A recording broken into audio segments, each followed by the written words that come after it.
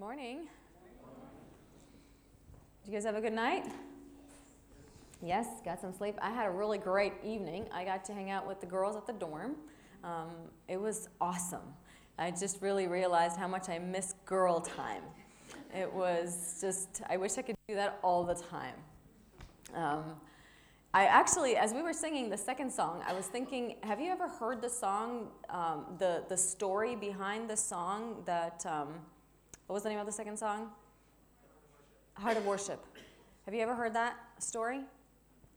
Okay, so the story, I think it's an amazing story, so I'm going to share it with you before I go into the sermon.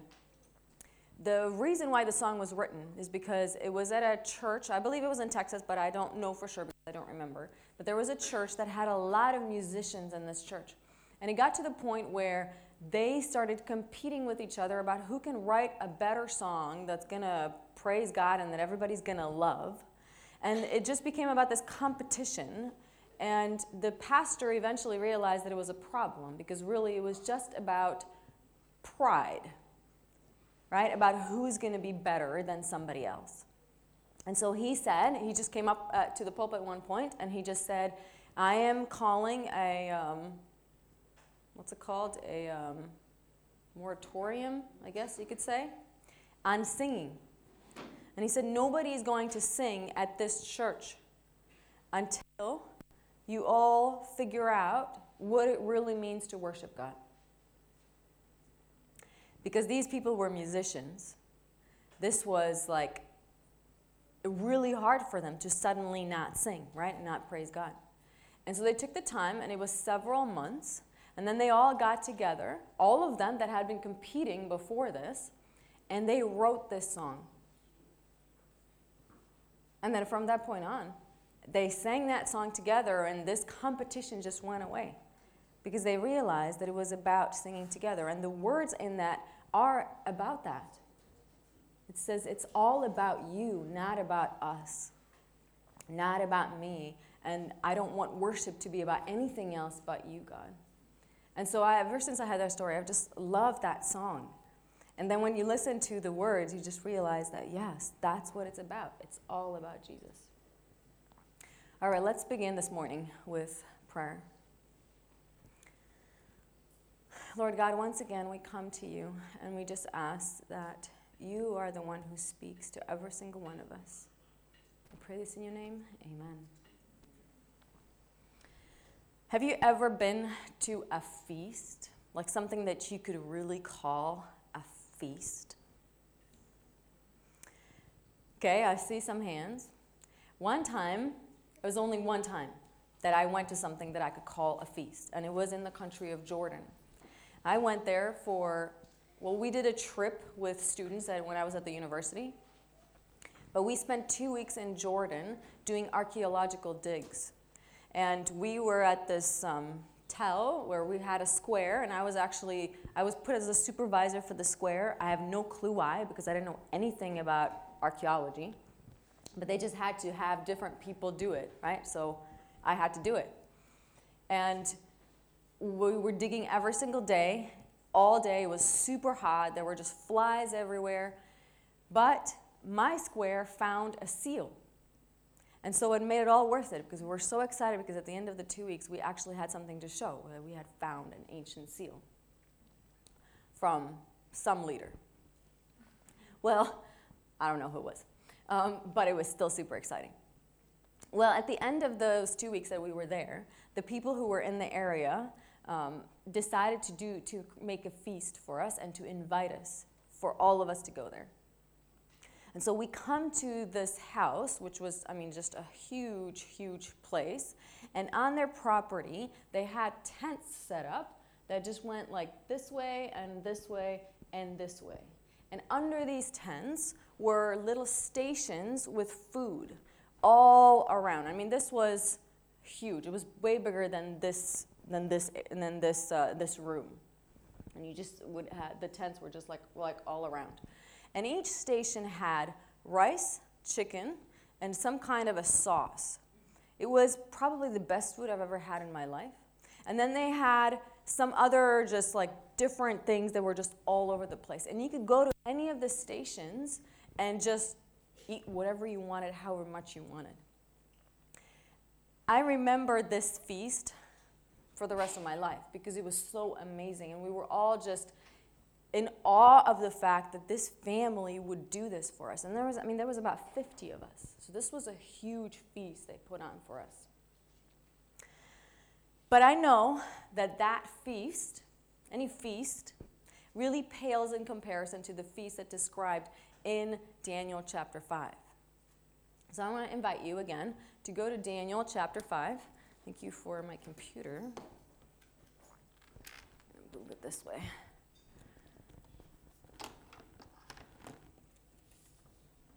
Okay, so go ahead and turn to chapter 5, and I'm going to situate this computer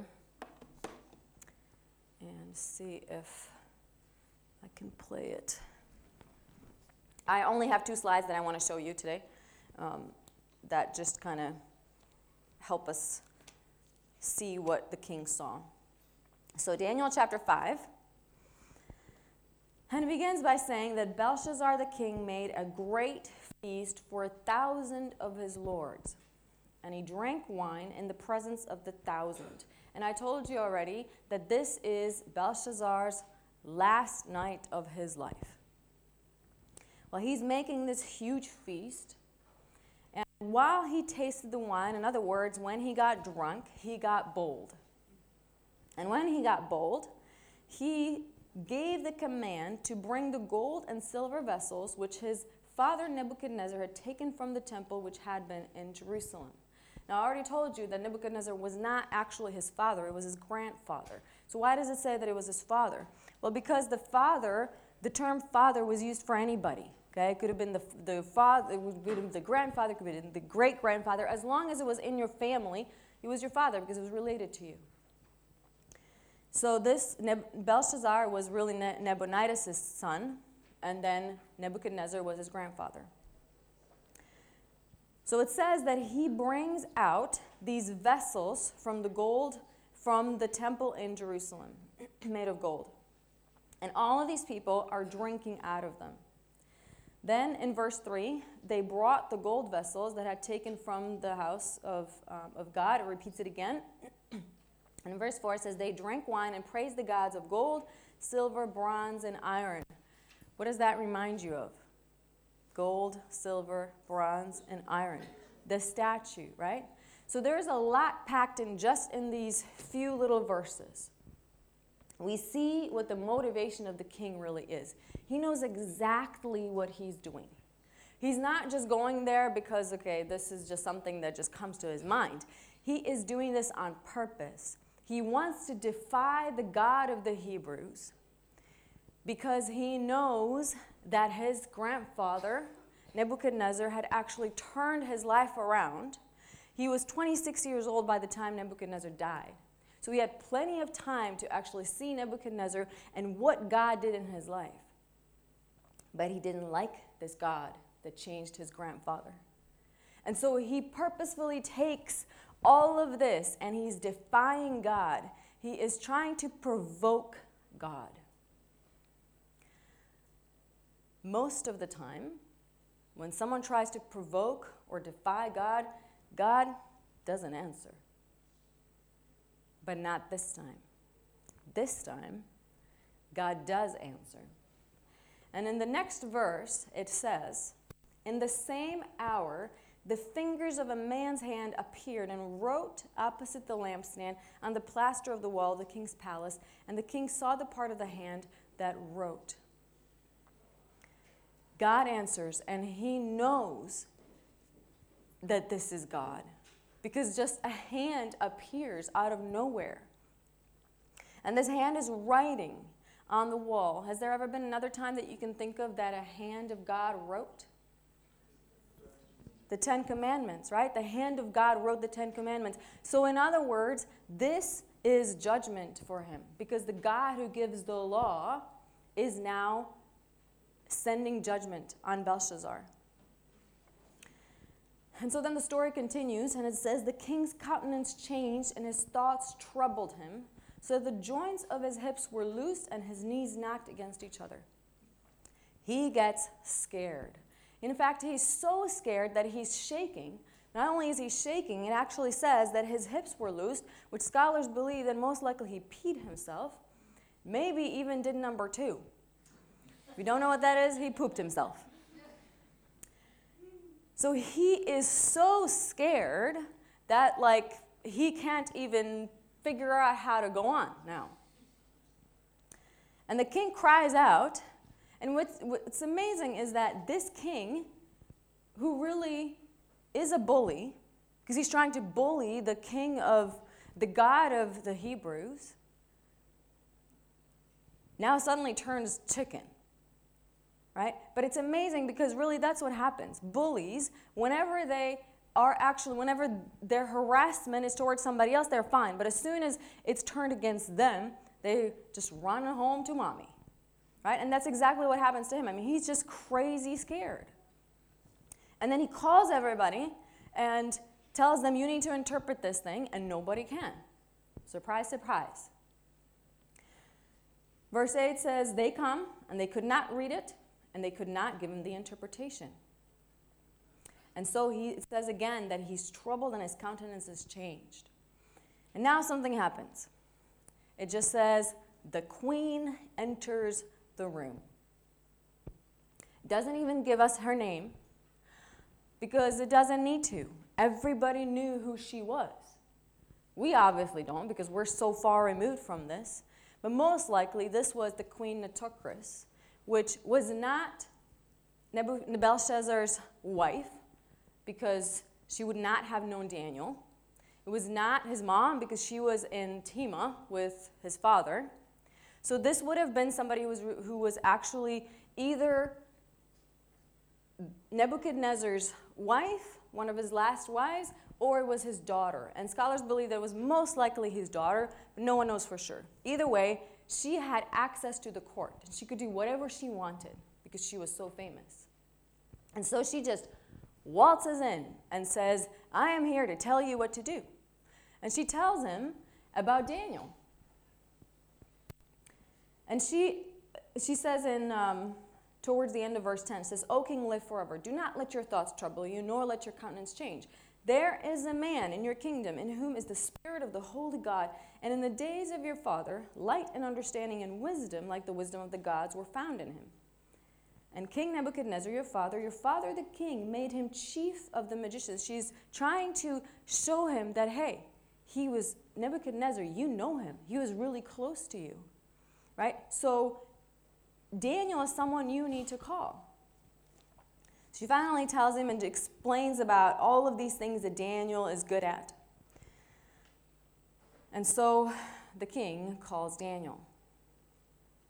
And verse 13 says, Daniel was brought before the king. And the king says, are you that Daniel, who is one of the captives from Judah, whom my father the king brought from Judah? Do you see what he's doing here? He's being a bully again. He just turns just like that, because that's in his nature. That's who he is. His pride just shows right away. He thinks that he's better than him. He's better than Daniel because Daniel is just a captive. I mean, come on. He's just a Hebrew. How can he really tell him anything? And then he says, okay, well, I've heard of you, that the Spirit of God is in you, that light and understanding and excellent wisdom are found in you. Now, the wise men and the astrologers, no one was able to tell me anything. But I have heard of you that you can give interpretations and explain enigmas. Now, if you read the writing, I will give you all of these gifts. And he promises him all kinds of things. And Daniel answers. But Daniel is not scared of the king. And he's very bold. And he says, let your gifts be for yourself. Keep everything. I don't want it. But he says, O king, before he gives him the interpretation of the writing, he gives him a sermon, really. And he says, O king, the Most High God gave Nebuchadnezzar your father a kingdom and majesty, glory, and honor. And because of the majesty that he gave him, all peoples, nations, and languages trembled and feared before him. Whomever he wished, he executed. Whomever he wished, he kept alive. Whomever he wished, he set up. And whomever he wished, he put down. But when his heart was lifted up and his spirit was hardened in pride, he was deposed from his kingly throne, and they took his glory from him. Then he was driven from the sons of men. His heart was made like the beasts, and his dwelling was with the wild donkeys. They fed him with grass like oxen, and his body was wet with the dew of heaven, till he knew that the Most High God rules in the kingdom of men and appoints over it whomever he chooses. Now listen to what he tells him. But you, his son Belshazzar, have not humbled your heart, although you knew all this. He calls him out. He says, you knew all of this. You're pretending here that you don't know me, that you don't know anything about what happened. It's not going to cut it, because I know the truth. You knew all of this, everything that had happened. And you have lifted yourself up against the Lord of heaven. Once again, it's pride. You have brought the vessels, and you drank out of them. And then he adds this, and the God who holds your breath in his hand and owns all your ways, you have not glorified. He said, you know this because you had heard this from the time that you were a little boy, about the fact that God is the only God, and that God is the one who gives life. And the fact that you are even alive and here today is a gift from God, because he is giving you that breath of life. And then he goes and he tells him the interpretation of this inscription. And he says, the inscription said, Mene, Mene, Tekel, Upharsin. Now, why is it that these wise men could not interpret it? Well, they could not interpret it because it was written like this. No vowels. Okay? But also, they didn't know what language it was. Because it could have been an Aramaic, it could have been Akkadian, it could have been Hebrew, it could have been all kinds of things. They didn't know what it was. And then in the end, if they did actually figure out that, okay, it actually said that, they weren't sure what it meant. They had no clue what it meant. But Daniel looks at it, and he knows right away. He knows that this is written in ancient Aramaic, because he's an expert at it, and he knows what it says. And so he reads it to the king, and says, Mene, Mene, Tekel, Upharsin. Unlike the wise men, the king knows right away what it means, because he was a renowned wool merchant. And as a merchant, he used all of this terminology that God used here. And so he knew what God was telling him. Now, I want to see if you would do better than the wise men, okay? And how well you would have been able to do this.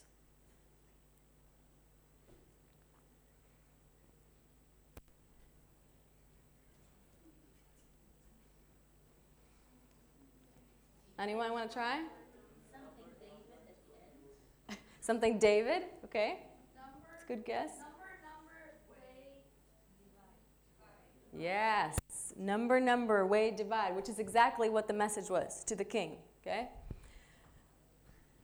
So he tells him, Mene, God has numbered your kingdom and finished it. Tekel, you have been weighed in the balances and found wanting. Perez, or Upharsin, your kingdom has been divided and given to the Medes and Persians. And what's interesting about this also is that Daniel, when he gives him this explanation, he gives it to him exactly in 4 words each. So when he tells him Mene, the explanation is 4 words. When he gives him Tekel, the explanation is 4 words. When he gives him Perez, the explanation is 4 words. So even just the fact that Daniel does this, that should have told the king what's going on. Why? Because what else has 4 in Daniel?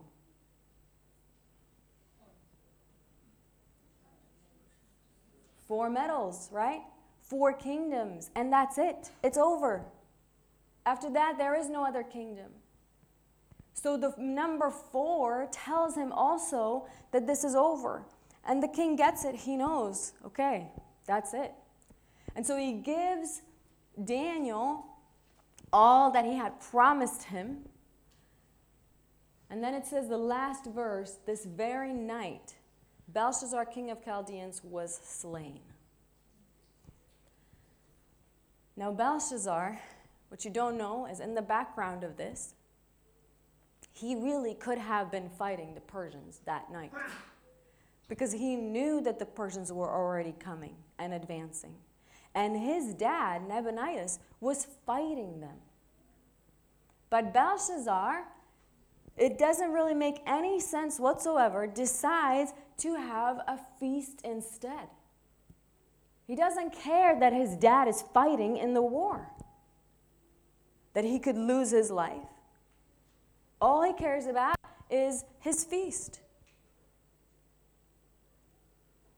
And so that same night, the Persians come in, and there are different stories about how they came in. And they enter in, and he's killed. His life is over. This chapter, to me, has several different lessons. But one of the ones that I think is really important is the aspect of pride. That he is judged because of his pride. Because he thinks that he's better than someone else. Now we can think that, well, we don't really do that, right? We don't really think that we're better than others.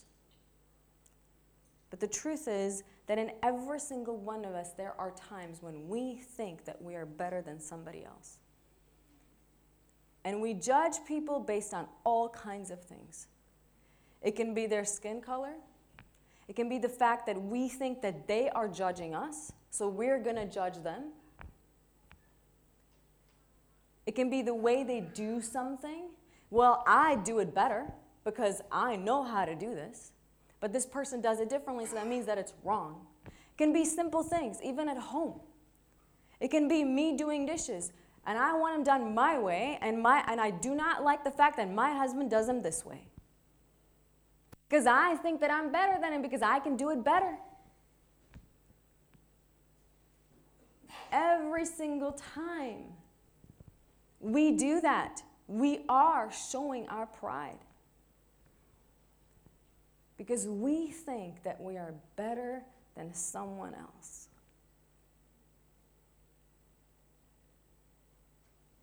So what I want to do this morning is I want to give you time to once again pray and spend time with God and talk to him about the kinds of things that you find in yourself that you think that you're better than others in. And some of it, maybe you're not even sure of. And you need God to just show you what it is. So take the time and pray, and then I'm going to end again with prayer. Ask God to show you, in what way are you thinking that you're better than somebody else? And then ask God to take it out, because that's all pride. And it all means that I'm not really actually living the love that God wants me to live out. I'm not being a Christian the way I need to be a Christian. Because I keep holding on to these things that I am better in. And I think I am better than someone else. So once again, you can kneel, you can sit, you can do it however you want. I'm going to kneel again, and then at the end, I'm going to pray for all of us.